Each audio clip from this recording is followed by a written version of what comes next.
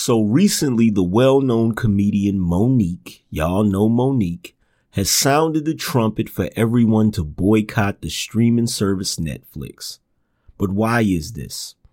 Well, she was recently offered $500,000 for a comedy special. Now, the reason why this is a problem is because Amy Schumer was offered $11 million for a comedy special. And not only was she offered $11 million, but she was actually able to negotiate to a higher sum to the tune of a whopping $13 million.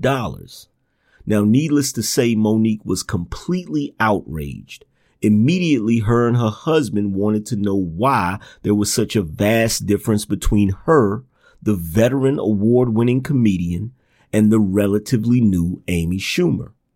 After failed negotiations with Netflix, Monique decided to go on Sway's radio show and voice her outrage. She cited female discrimination due to the fact that comedians like Dave Chappelle and Chris Rock were also offered millions by the streaming service. This, however, wasn't a surprise to her considering Dave Chappelle and Chris Rock's position in comedy. Aside from that, she also cited racial discrimination due to the fact that her fellow black female comedians were also offered less than $1 million. Okay, so there's a couple of things going on here, and I'll do my best to explain them all. Firstly, Monique was first blackballed a while back for doing something that put her out of the good graces of Hollywood. Something that has happened to numerous people, so it's not uncommon. People get blackballed all the time in entertainment. What she doesn't realize, however, is the fact that she's still being punished, not only for doing what she did to get blackballed in the first place, but having the nerve to actually raise hell about it in public. And make no mistake, I'm not saying that she should have taken it lying down, but for every action, there's an opposite but equal reaction. And Hollywood is truly a cutthroat town. Not saying that you shouldn't fight, but there are ways to fight. The second thing is this, and this is the most important thing. Why is she surprised? We as black people have dealt with racial biases in every industry since the Emancipation Proclamation. Why black folks are still shocked by this is beyond me. Here's the reality, Monique. We live in a white-dominated society. This is our current reality. We can't escape it. And as long as we continue to pretend we can entertain our way to the top, we will always be in this shape.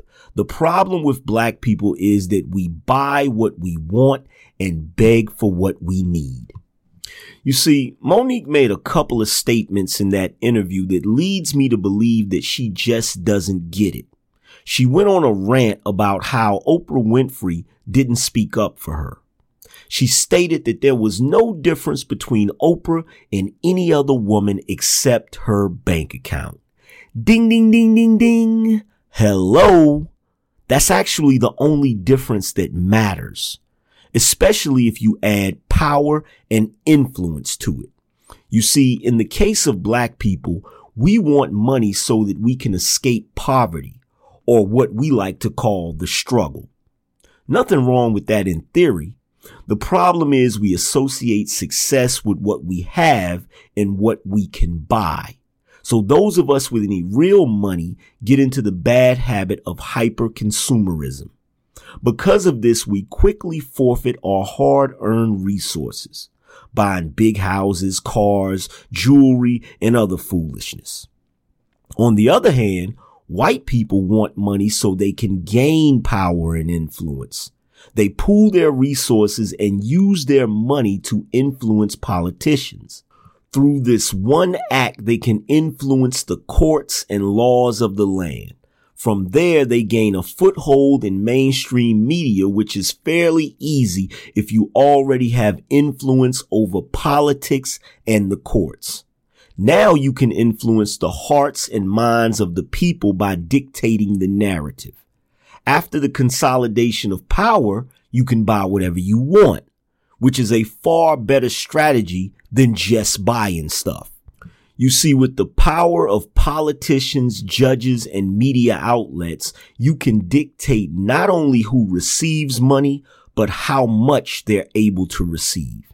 In other words, this is a losing battle for Monique from the start.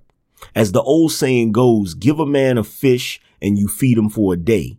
Teach a man to fish and he will feed himself for a lifetime. However, in our case, Black people are begging for fish from white people who are not only fishermen, but they own the entire damn ocean. Very rarely, if ever, will you see Black people using their money to gain power and influence. In fact, I would argue that Black people think money automatically gives you power.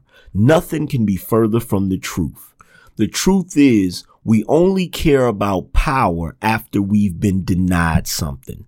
As long as those in power give us what we want and need, we are perfectly content. Hence, we buy what we want and beg for what we need. In order for this issue to be fixed, Monique needs power. Unfortunately, you cannot beg for power. It has to be seized. But you guys tell me what you think about this situation with Monique down in the comment section below. As always, remember to like, share, and subscribe. It's your boy, the Target Hitter. I'ma holler at you guys later. Deuces.